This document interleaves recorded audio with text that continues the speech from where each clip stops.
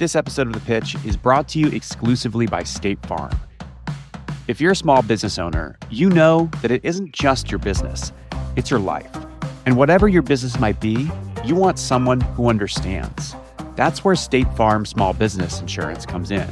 State Farm agents are small business owners themselves, living and working in your community. That means they know what it takes to help you personalize your policies for your small business needs. Like a good neighbor, State Farm is there. Talk to your local agent today. From Gimlet, this is The Pitch. I'm Josh Muccio.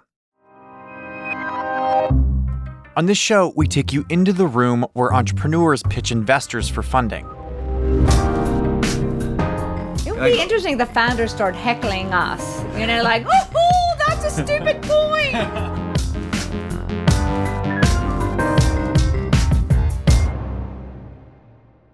Today, we meet an entrepreneur who's confident she can change something that Americans have been doing the same way for over a century. But before we get started, let's meet our investors.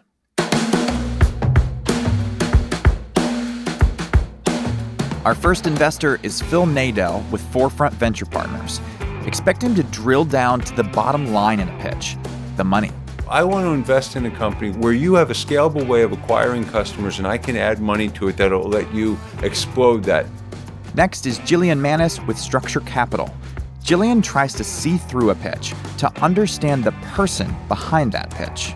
I would love to invest in you. I think you are the real deal. You are brilliant, clearly. You are driven, purposeful. And today we welcome a new investor to our show, Daniel Galati with Comcast Ventures. Daniel is your classic VC contrarian.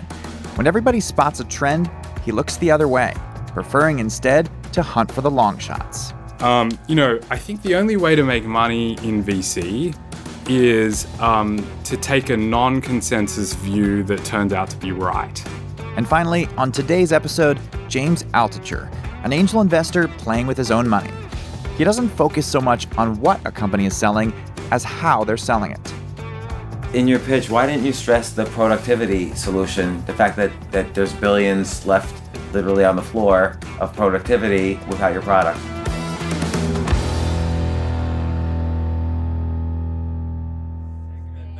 Different types of Worst question I've Wait, ever received. has anybody noticed there's a toilet in the room right now with toilet paper? Oh. Tushy! No! Come on! It's called Tushy? That's the best name ever.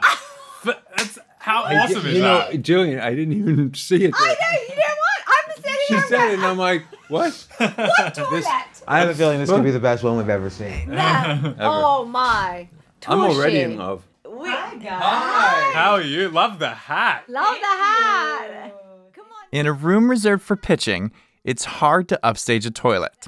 But when today's founder walks in rocking drop crotch harem pants, platform sneakers, and a wide-brimmed fedora, she does just that. And you're taller. What's your name? After the morning poop, Yes. Mickey Mickey, what's your Yes. last name, Mickey? Agrawal, Agrawal. Mickey Agrawal. If this name sounds familiar, there's a reason. More on that soon. Actually, that came out afterwards. Okay. Amazing. Pitch Tushy. So imagine if a bird pooped on your head, right? Would you? Bring back bad memories. I've had a bird poop on my head, actually. But it's good luck. That Would apple's you like my take head, dry no hair. paper and wipe it off your head, or would you wash your head? Wash your head. Okay. So why is our butts any different? Why do we actually go to the bathroom every single day and use dry paper to wipe ourselves when water is the most obvious solution, right? And so I'm going to put this somewhere over here. That's why the wipe market is so big, by the way. Yeah, my daughters, for instance, use wipes. I do too. Well, wet wipes are actually bad for you because they have chemicals and all these different things on it, which actually strips the natural oils from your behind. And so that doesn't work either. It causes anal fissures, anal itching. Oh my God, and I've all been kinds stripping of, my behind. Yeah, it strips all the natural oils from your behind. So if you don't want to strip your behind, but you still want to wash it, your other option is a bidet. You probably already know this, but in its most traditional form, a bidet is kind of like a toilet. It's a porcelain bowl that sits in your bathroom, but its whole job is simply to spray your nether regions, after you use the toilet. Basically, the reason why I'm so passionate about this idea is that globally, if you think about bidets, the bidet category, it's ubiquitous in so many countries. Like the fact that we in this country have not adopted the bidet is crazy. And the only reason why it hasn't been adopted in this country is a couple of reasons. Number one is people think that it's that squat thing next to your toilet, which you have to install, which is very expensive. Or they think that it's just not, they don't even think about it. They don't even know what a bidet is in this country. And so it's not culturally relevant. The products that look like contraptions. People are like, what's wrong with you? Versus a sleek looking thing that really looks like an iPhone next to your toilet that makes it feel culturally relevant and cool. A bidet as cool as an iPhone. This is Mickey's vision. So our product very simply clips onto any standard toilet. You simply take the toilet seat off, you drop the Tushy on there, it connects right to your clean water valve behind your... Essentially, Mickey has taken the function of a bidet and made it an accessory for any standard toilet. There's a little control box that hooks on to the edge of the toilet seat, hence the iPhone comparison, and this box connects to a valve inside the toilet bowl. Just turn the dial on the control box, and voila, instant bidet. In fact, we have a water pump that can demonstrate how it works if you're interested in seeing the demo. That sounds like a high-risk demo. It might squirt you in the face, but... Okay. Yeah, so if you're interested, I have my team can just come in and just... No, it's okay. So It's it okay. has different pressure. So the investors are skipping the demo, which is fair enough when you're sitting in the splash zone. How much are you raising? $1 million. At what? At a $9 million pre. At a what? $9 million pre-money valuation. A $9 million price tag for a startup isn't necessarily outrageous, but it does put the burden on Mickey to prove her company has the goods. So how much revenue do you have? We've done about $1.5 million in revenue to date, but that's before our big partnerships like Home Shopping Network, and we're talking to a bunch of different other retailers. That How have you done revenue so far? 100% direct to consumer, It's like just website? online. Yeah, website sales. Over what period of time was that $1.5 million in revenue? In the last year and a half. Year and a half. To date, yeah. Can you talk more And about again, the other... it's been, we launched very quietly, so we haven't even, I just transitioned to, running this business 3 months ago. For me, I'm really thinking about the device. Can Behind you your- open up the lid of the toilet so I can take a look? Because I actually do know this market a bit. Great. They're very high price. Very expensive. Very, very expensive. But And they've tried to come to this country and have not been able to do it. well, they're in this country. They are, but They're they definitely in haven't this become country. ubiquitous, mainly because of the price point and because of the cultural relevance. Like they don't know how to talk to, especially the millennial consumer. If I'm targeting the millennial consumer, like if you look at my previous business before this, I started the period-proof underwear company called Thinx. I don't know if you've heard of it, but we make underwear that look and feel like regular pair of underwear, but have built-in leak-proof technology, antimicrobial technology, moisture-wicking technology. We often talk about the risk investors take with first-time founders. They're untested, and it's unclear if any potential they show in the room will translate to success in running a company. So here's the other side of that coin. A founder who's able to come into the room and say, yeah, I've done this before. I know what I'm doing. This de-risks things a bit for an investor because they can look at that founder's track record as an indicator of things to come.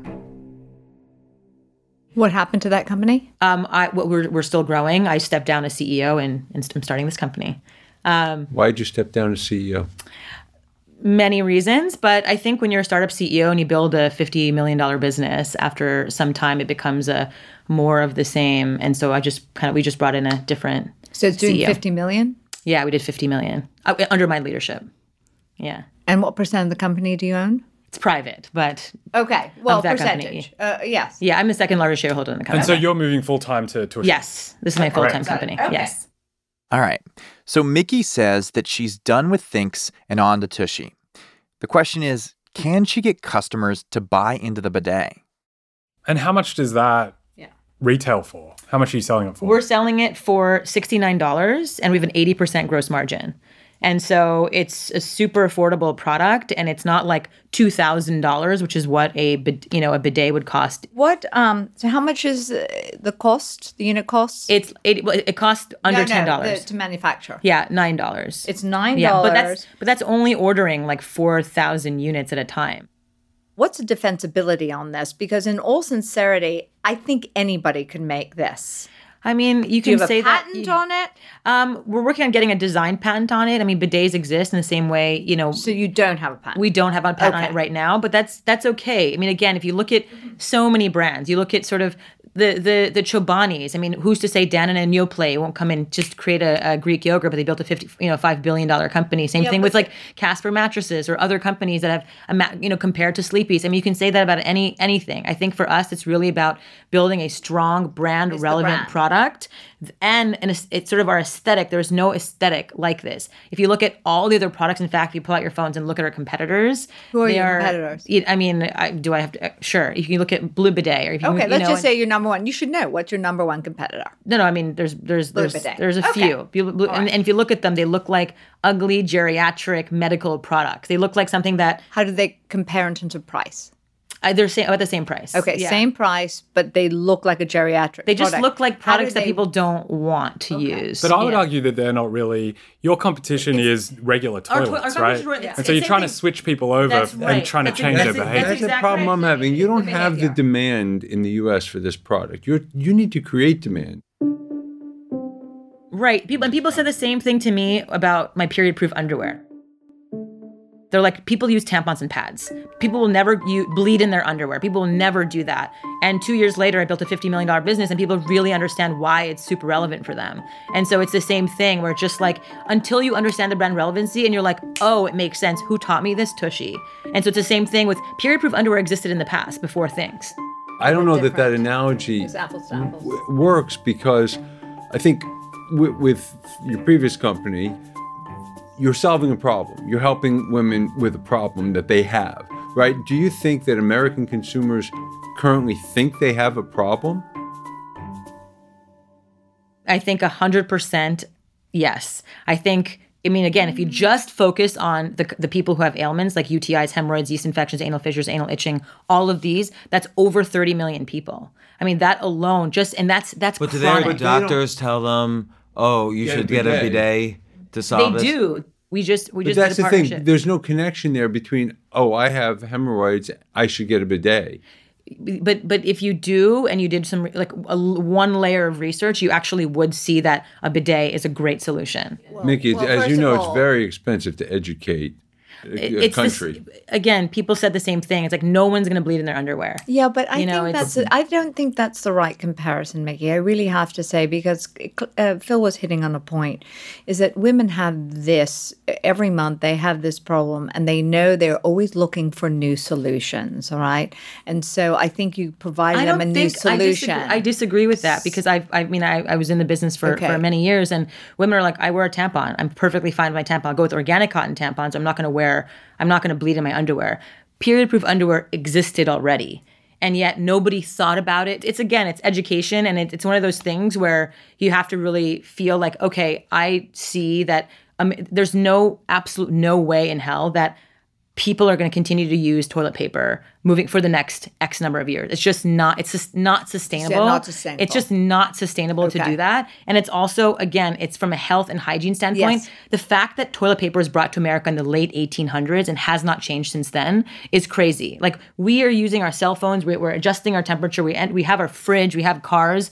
In the late 1800s, those things didn't really exist in a ubiquitous way. And so this is sort of like that upgrade in the bathroom space. And what is to stop someone from just ripping that off? You said no, but nothing. Again, I mean, it's not that. I think it's brand, right? I think the idea is you want to build a brand. But it's same thing. What's stopping people from ripping off anything? It's just brand. Yeah. Okay. So on the brand piece, so I'm an investor in a company called Away, which is a direct-to-consumer luggage company, and I think they've really benefited from sharing on. It's a brand. That's right? the So thing. we all agree that there's some value to brands, but the specific way in which they've benefited from their brand is people sharing on Instagram, right? So you go, you travel, you have this suitcase, and you snap a photo of it, and everyone else hears about this suitcase. This doesn't feel like a sort of natural, a product that naturally lends itself to kind of that kind of viral. You don't share poop stories on Facebook? Well, why do people Is that just me? I leave that for Snapchat. I leave that for Snapchat. Daniel, why do people share luggage? It's a fashion item. Yeah, so fashion, what happens right. is with Warby Parker and, to some extent Away, it is, it's fashion, right? It's visible. But I feel like people, you don't think people would unbox this and Instagram it? People 100% have been sharing this. I mean, people are like, you could eat off my butthole. I mean, the number of like crazy things that I've read from people just being so excited about this product. It's the number of times I've heard people saying, when I invite people to my housewarming, it's the first place I bring people to show my product. That's a question for me, which is you're not going to be able to, it doesn't seem like, spend your way to a $500 million company here. I think you're going to have to rely on some really neat customer acquisition kind of strategies. Yeah. And one of those things could be social sharing. I'm just social kind of sharing, questioning whether that'll actually happen. influencers, a combination of digital marketing strategy, which is what, again, built my last company. And it's already built this, we've already done $1.5 million in revenue just from that. Mickey is using her past success to prop up the potential of her new company. She's saying, look at what I did with Thinx. I can do that again with this company. Can I switch the subject a little bit? Because I'm just having trouble with something else. And that's the reasons you have a $50 million company you started in Thinx, is that what it's called? Mm-hmm. That you left.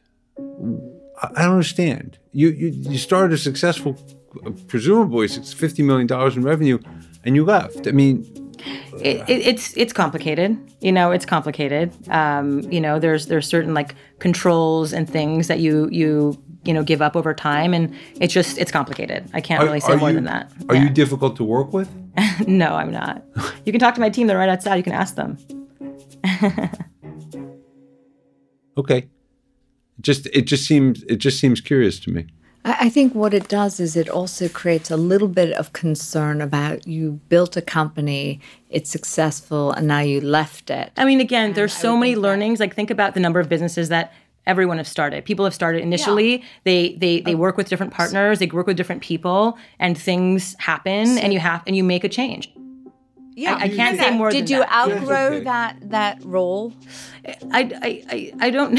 I can't really. Do you talk think about it'll be tough to raise venture funding with this company because of whatever your experience was there? Because of that, we can talk about this stuff offline. Okay. I can't talk about it online. But you know what though? I think how many employees were I think about 35 to 50. Yeah. So she got to a certain level. Yeah. And sometimes you can't really be CEO past a certain level. Yeah, no, that's true. And I think probably you wouldn't be CEO of this past a certain level, is my guess. So, absolutely. So. Okay. Yeah, but you see, Mickey, I would have liked if you to have said that. I would have liked you have said, you know what, I served a role. I did say that. Scaling this company to a certain point.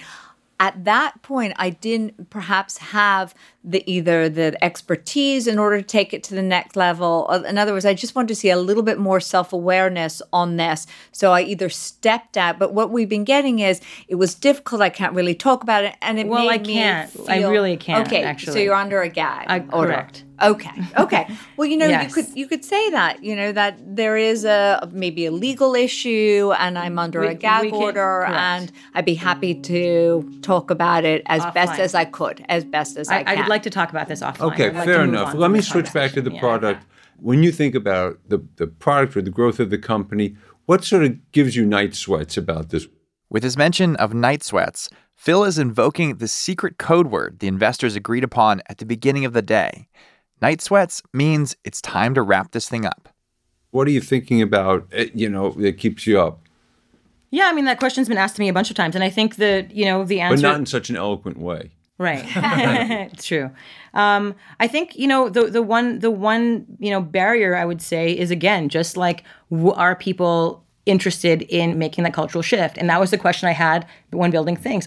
And, and from the learnings, it's very much sort of a three-pronged thing. One, having a best-in-class product. Number two is having, really considered design across every touch point of our brand.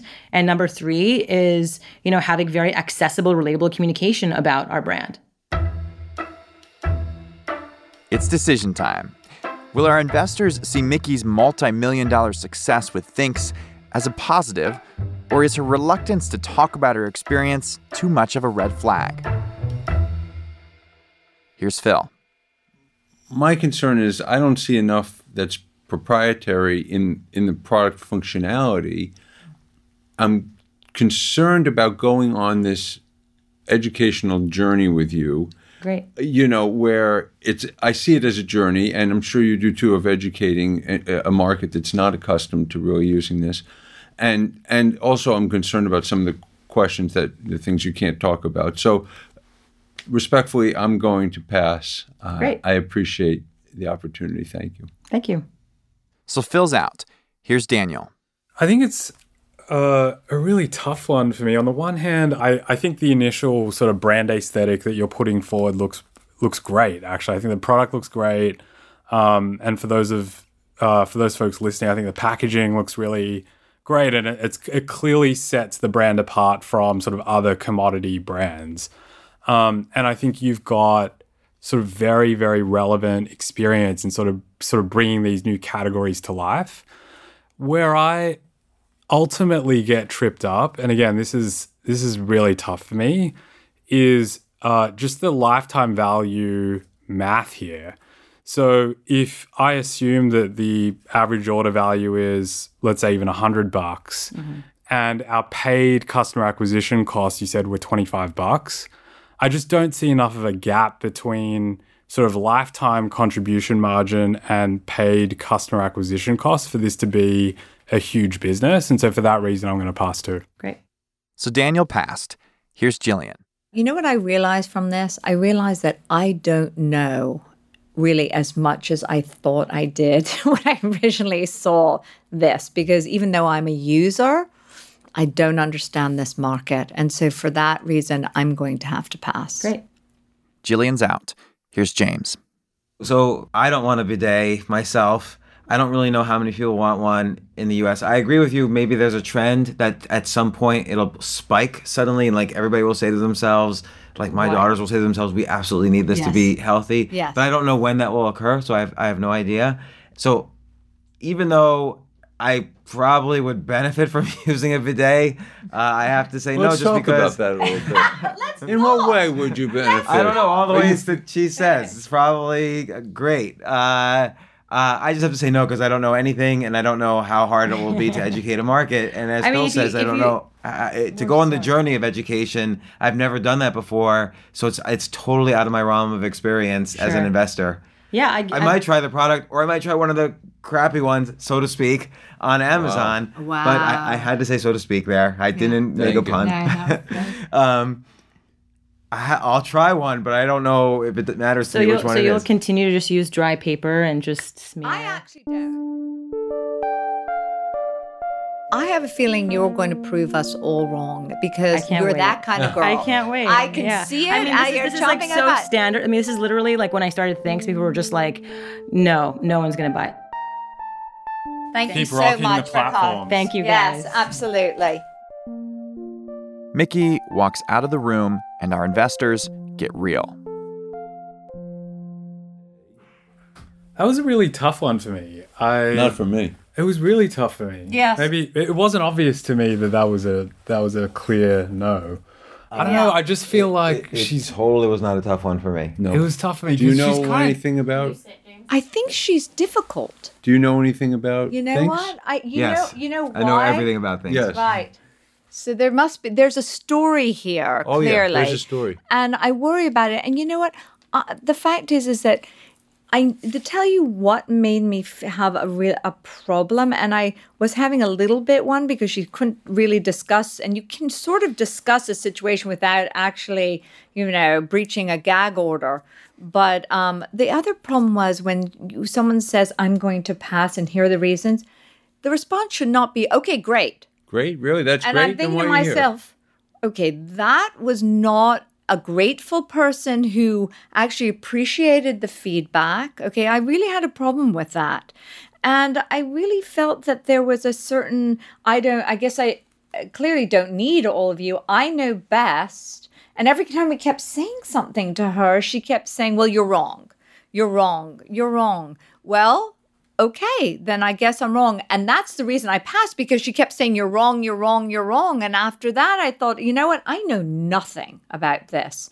So there is nothing I'm going to be able to add. Most of America knows nothing about it. And I don't want to have to educate the country. But I do think there's something here. There's something, and here's the counterpoint to that. And here's why I say there's something here. And here's why I say it's tough, which is I kind of like that sassiness, and I'm here to prove you wrong. I agree with that, and I do like some pushback. There's something about that just tells me that she's gonna Is she the kind of person you want to be in business with? Well, I passed, right? Yeah. At the end of the day, I didn't invest, but I don't mind there's scrappy there. and tenacious, because on the last one the pitch, I had this wonderful founder named Laura, and she is the founder of Teamable. She is 10 times scrappier than this one. She is balls to the walls, and there were a lot of people that were turned off, and I really loved that, and I ended up investing, and so did Structure. And so I admire that. Yeah. But I also admire 50 million in year 2. To tell you the truth, I think she's going to succeed. I really, really do. Without us.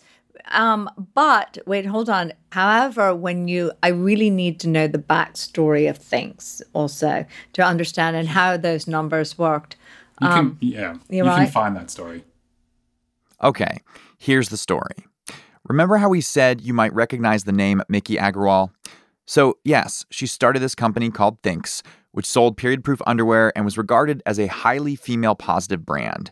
You might have first heard of it around 2015 when it made a huge stir with an ad campaign that plastered the New York City subway with provocative images. But that's not the story Phil and Daniel are talking about here. In the spring of 2017, a former employee brought a complaint against Miki. It alleged that she engaged in a pattern of sexual harassment and ageism against her mostly female, mostly 20-something staff, and that her behavior engendered an oppressive, fearful company culture. Other former Thinx employees echoed these sentiments to the media, and Miki subsequently stepped down as CEO. The irony of a strong feminist company failing to live up to its own social image was not lost on the public. Eventually, the matter was resolved, and the parties signed non-disclosure agreements, but not before the damage to Miki's reputation was done.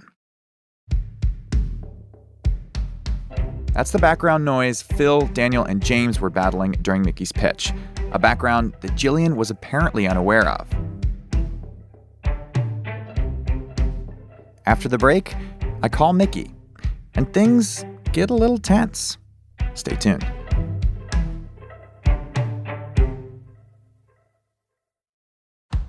This episode of The Pitch is brought to you exclusively by State Farm. We talk to a lot of entrepreneurs on this show, and one thread that connects them all, they're not just pitching their business, they're pitching themselves. Because small business owners know that their business is more than just a company, it's their whole life. And State Farm gets that. State Farm agents are small business owners too, and they know what it takes. They can help you choose personalized policies that fit your budget. That's the personal touch. That's small business insurance from State Farm. Like a good neighbor, State Farm is there. Talk to your local agent today. This episode of The Pitch is brought to you exclusively by State Farm. Small business owners know that it's not just business, it's personal. Your business is your life, and State Farm gets that. State Farm agents are small business owners too, so they know what it takes. They can help you create a personalized insurance plan that fits your small business needs and budget. And they live and work in your community. So you're not just getting an insurance plan, you're getting that personal touch. Like a good neighbor, State Farm is there. Talk to your local agent today.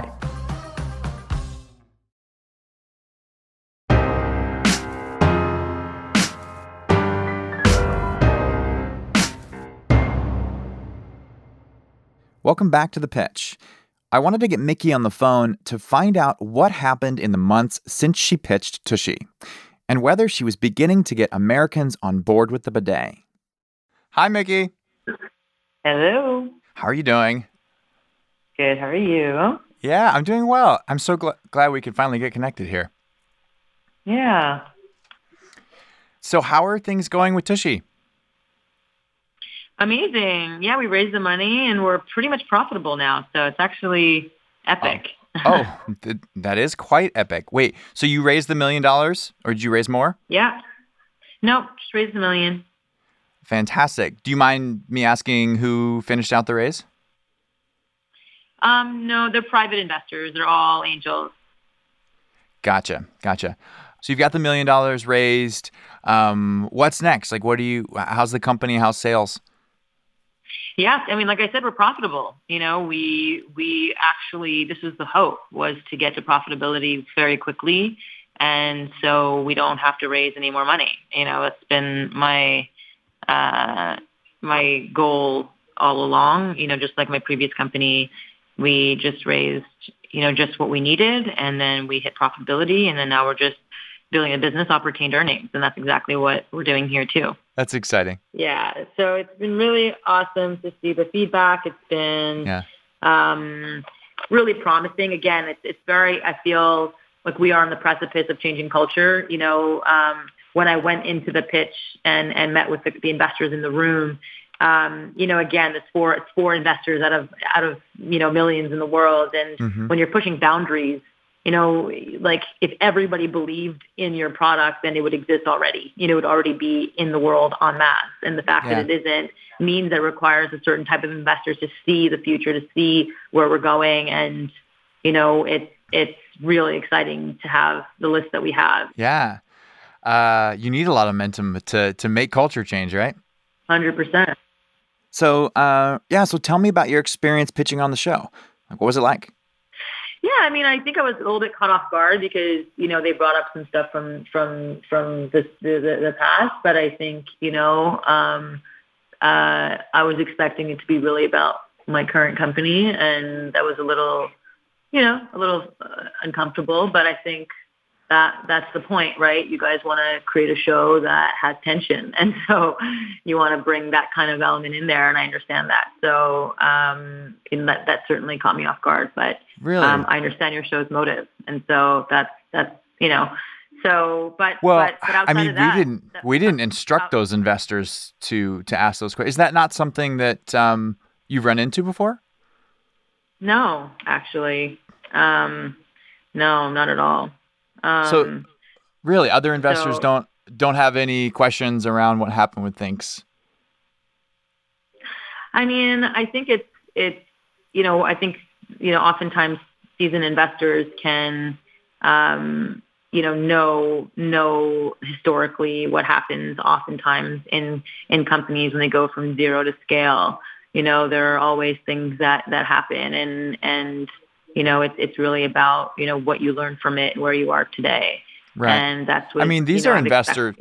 Our investors are seasoned too. I mean, I don't know that is the difference. They aren't just on this show. I mean, they're doing this all the time for a living. Yeah. Well, I mean, again, I think to each his own. I think everyone has their own style, and everyone invests in what they believe in. Right. Like it's not Right. So do you think you're not even getting to meet? Go ahead. No, I'm saying I have amazing investors who really believe in what we're doing, and that's all I can ask for, right? Yeah. Do you? I mean. So I think my experience in the show was fine. It was was interesting. It was it was fine. So you didn't think going into it that like they would ask questions about Thinks and what happened there? Bye, love. Oh, so much you. Of course. All right. I love you so much. Bye. Yeah, I guess no. I guess I was expecting to talk about, my company that I was there to pitch, my company, my current company. I think that was it. Yeah. Yeah. I mean, do you think it's relevant, a founder's past experience if they've started companies before? Isn't that relevant to the next company they're starting? Sure. I think it's all about the learning. Absolutely. Always. And I think the lessons and learnings are very clear. And I think that's it's always generative and productive to talk about lessons and learnings. Absolutely. Yeah. Bye. Yeah. Okay. I actually I'm in the middle of writing. I'm finishing my book right now. It's called Disrupt Her, and it's due literally in 2 days, which is very exciting. And Hay House is publishing it. Yeah, and I'm sitting across from one of my genius friends. He's he's looking at my book right now, and it's very, very exciting. So, any other questions before I go? Yeah, certainly. I thought we'd have a few moments with you. Yeah, we were just trying to get a few comments and just hear. Okay, so what are the questions? You mentioned with your first company, or No, I can't talk about my first company. I just want to talk about Tushy. I understand. You mentioned that like it would be relevant for an investor to understand, what happened with a company before. That would be relevant, and particular the learnings from that. Of course, yeah. Well, I think, what are for you? What are the learnings? I mean, to move forward and to continue to put out good work in the world and to not worry about, all the outliers that exist, is to really focus on creating and improving the world. And I think that's what I'm doing. And I think oftentimes when you do that, there are naysayers that want to, jump on top of that to keep, status quo strong. And I think that's, what I learned. I learned that, when you're pushing boundaries and you're changing culture, there are going to be lots of pushback against that. And I think it's important to, really know that. And once you know that, then, and when you are pushing the boundaries and you are running into people who are trying to maintain status quo, then you are strong enough to, stand strong. I think that was the biggest lesson. Yeah. Well, cool. Is there anything else that you want listeners to know about you that, maybe didn't come through on the show, or I'm not asking the right questions or anything like that? Yeah. I mean, I think when did we shoot it? A couple months ago? Yeah, it was August, actually. Yeah. Yeah. August, September, October. Yeah. So almost 2.5 months or so. Mm-hmm. Yeah. I think 2.5 months ago versus today, where am I? I guess I'm a little, like I said, I've healed further from the previous experience. And so, I'm so excited about where Tushy's going. I love my team. I love what we're putting out. I love how we're doing it.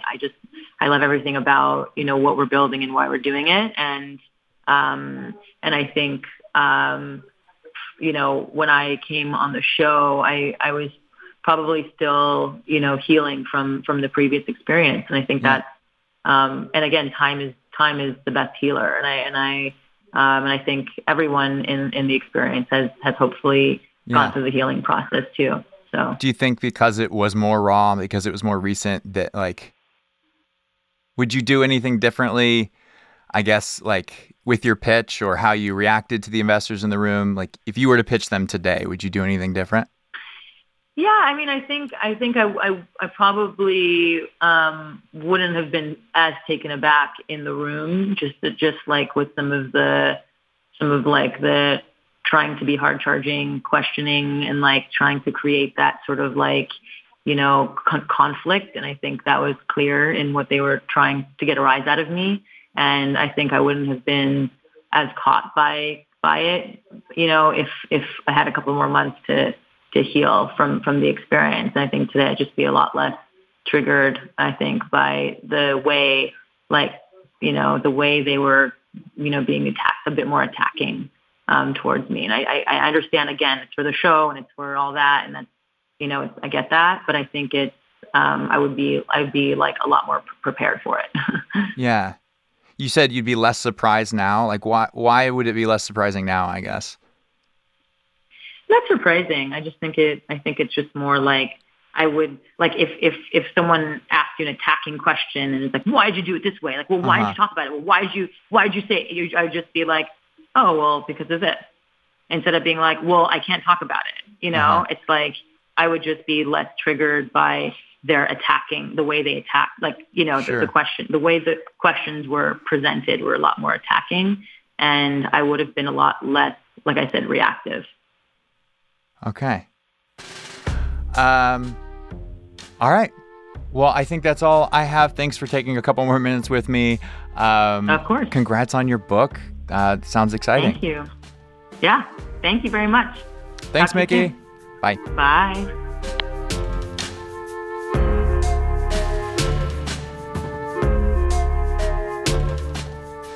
So I was caught a little off guard by that.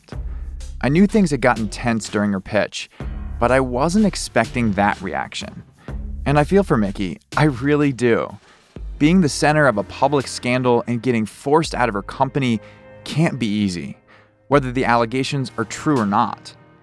That said, I thought it was fair for the investors to ask her about her experience with Thinx, especially since she brought up her success with the company as part of her pitch. And that's the thing about investing. When you walk in the room to pitch investors, you carry everything with you that you've done before, your successes and your failures. And the ability to speak to those can be the difference between someone writing you a check or not. Thanks for listening. That's all for today's episode. Stick around till after the credits to hear scenes from next week's episode.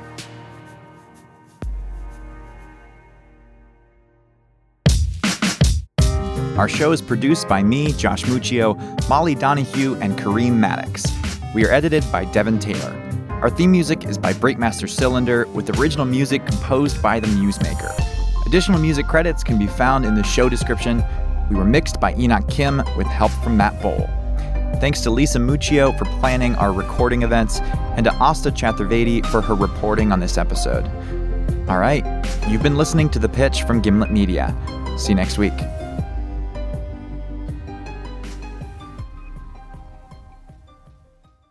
On next week's episode... And I was like, why didn't I know about this? And this is an opportunity on the scale that was so breathtaking to me that I was almost angry at myself for not knowing that it existed. And it is so sparse. They're just hard to get to. They're hard to get to, hard to access. And hard to translate. New episodes of The Pitch come out on Wednesdays, 12 p.m. Eastern. Make sure you're subscribed wherever you get podcasts. This episode of The Pitch is brought to you exclusively by State Farm.